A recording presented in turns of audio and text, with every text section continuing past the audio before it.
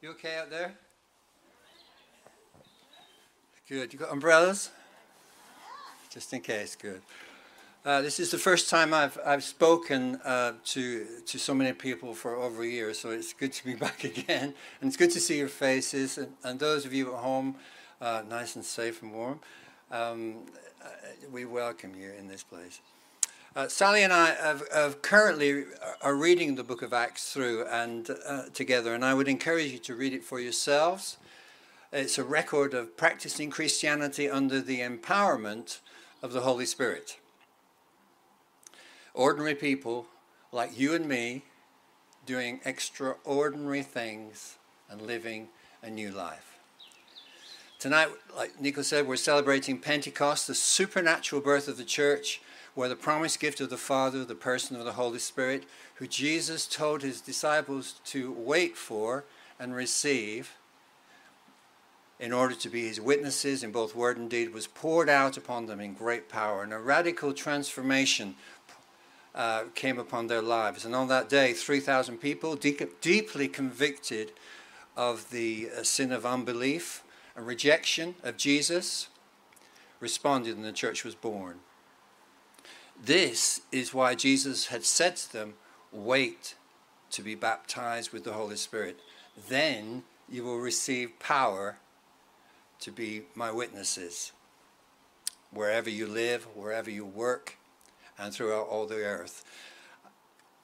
The believers, to me, up to this point, were a bit like a gas boiler, where the pilot light is on, but it's not giving out any heat or power. Then suddenly the timer switch goes on, and then immediately start firing in all cylinders. They were a bit like that for me. But I thought, what a wonderful way to start a movement, and what an amazing way. So we really thank God for this pouring out of his Spirit and starting this ministry. The fact is, the Christian life has to be a supernaturally empowered life. As much as you and I aspire to be like Jesus and follow him, we can't do this stuff without the helper. I mean, have you read the Sermon on the Mount lately? I mean, how do you even love your enemies? How do you even want to love your enemies? Do good to those who hate you. Bless those who curse you. How do you pray for those who ill-treat you? How do you stop judging and criticizing others? How do you forgive those who have really hurt you and let you down and rejected you? How do you heal the sick? How do you care for those people that God has called you to care for? How do you bring release to the oppressed by the enemy of all humanity? And how do you love the Lord your God with all your soul, with your heart, your soul, your mind, and how do you love your neighbor as yourself? It's not natural. Human nature, it just isn't like this. So if you and I, in following Jesus, are attempting to do something that is humanly impossible, an empowerment is needed.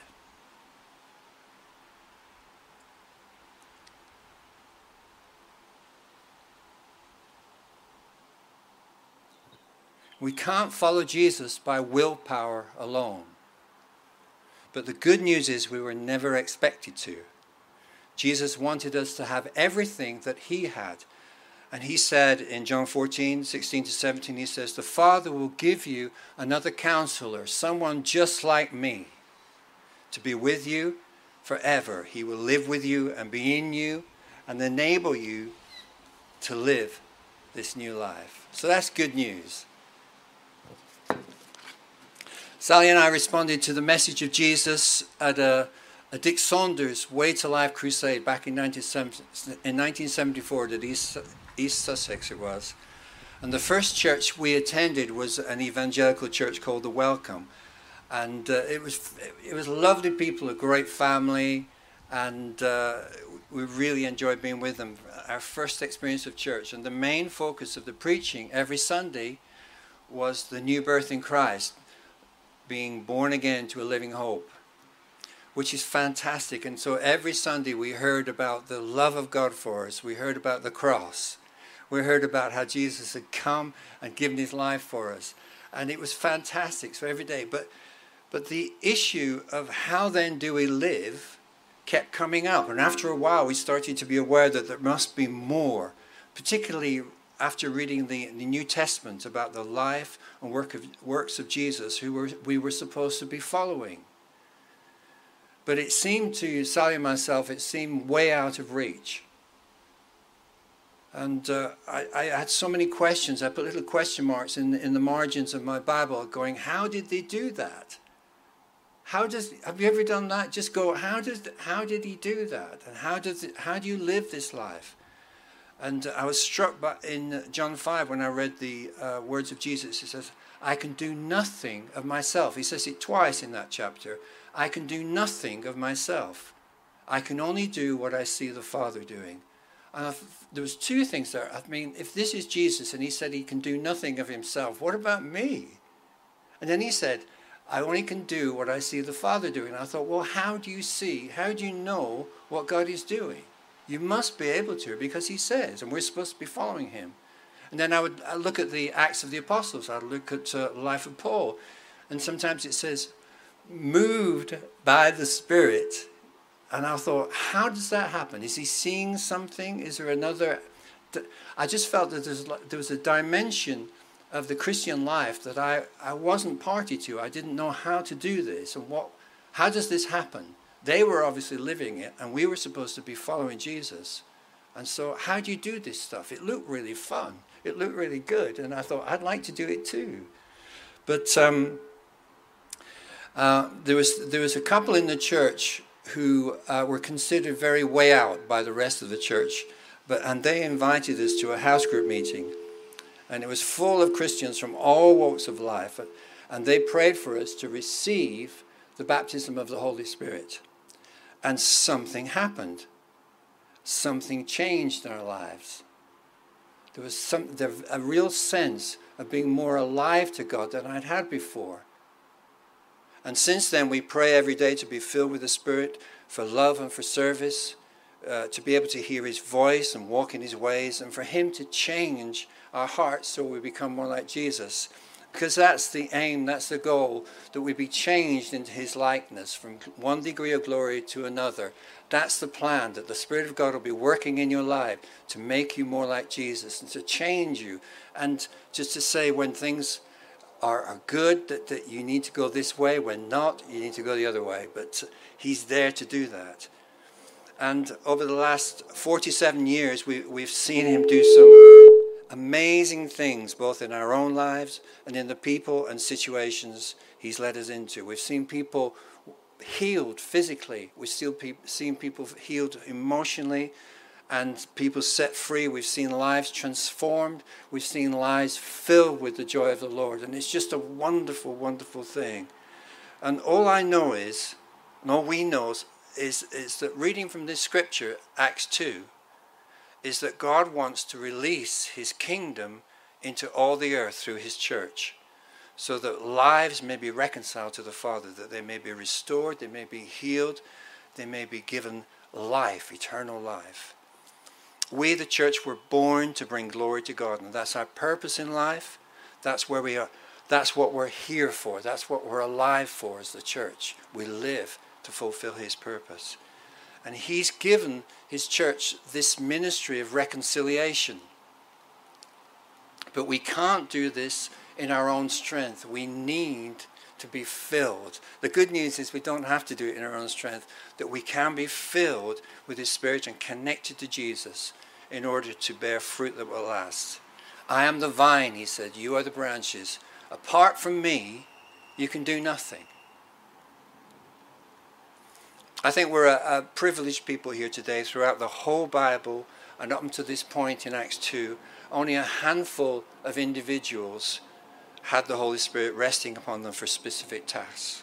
But now all of us who make Jesus Lord of their lives can have the Spirit of God living in us and resting upon us to give us power to live this life and to be gradually transformed from the inside out, to be his witnesses in word and deed in order to bring glory to God.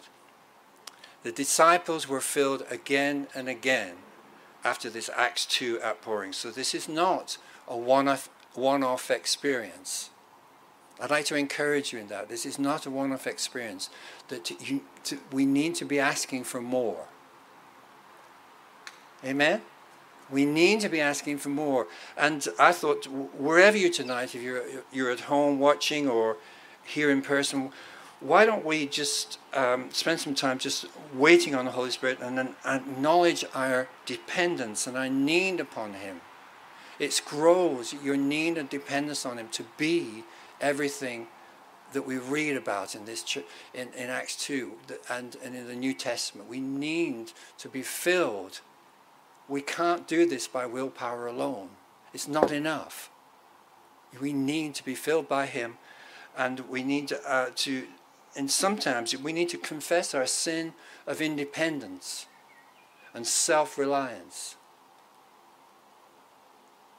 That's something that happens to me, and I have to just reject that and say, I am weak, but you are strong. And in your strength, the work is done. And just to remember that I'm not on my own, that He's with me, He lives in me, and He walks with me wherever I go, and that we can be the light of the world, the salt of the earth, that we can be His hands, His feet, His eyes, His ears, His body, the Word made flesh. So when people meet you, they're going to be touched, they're going to see Jesus, they're going to meet Him in you. And this is what the world needs, and this is what we're here for, and this is why we need Him. We need to be filled. So, I'd like to ask the band just to come back again, and as they sing this first song, just stand up, just wait on Him, and I'd encourage you just to ask for more. Ask for more. You need more to be filled. We need more. We all need more. And just any reliance on self and independence and going, well, it's the vicar's job to do this stuff. It's not my job. It's your job. You are the church. You're called to do this. I'm no different than you. We just need to be filled to do it. We can't do it on our own. Okay? I finish with the wonderful words of Paul from Galatians 6 verse 8. It's in the Message, and he says, may what Jesus Christ gives freely be deeply and personally yours, my friend. So take from Him tonight. Just let Him fill you. He's here. The Holy Spirit is here tonight. Rain is a sign of the Spirit. Enjoy the rain of the Spirit. Let Him just soak you through tonight. In your inner man, inner being. Enjoy this time and receive from Him.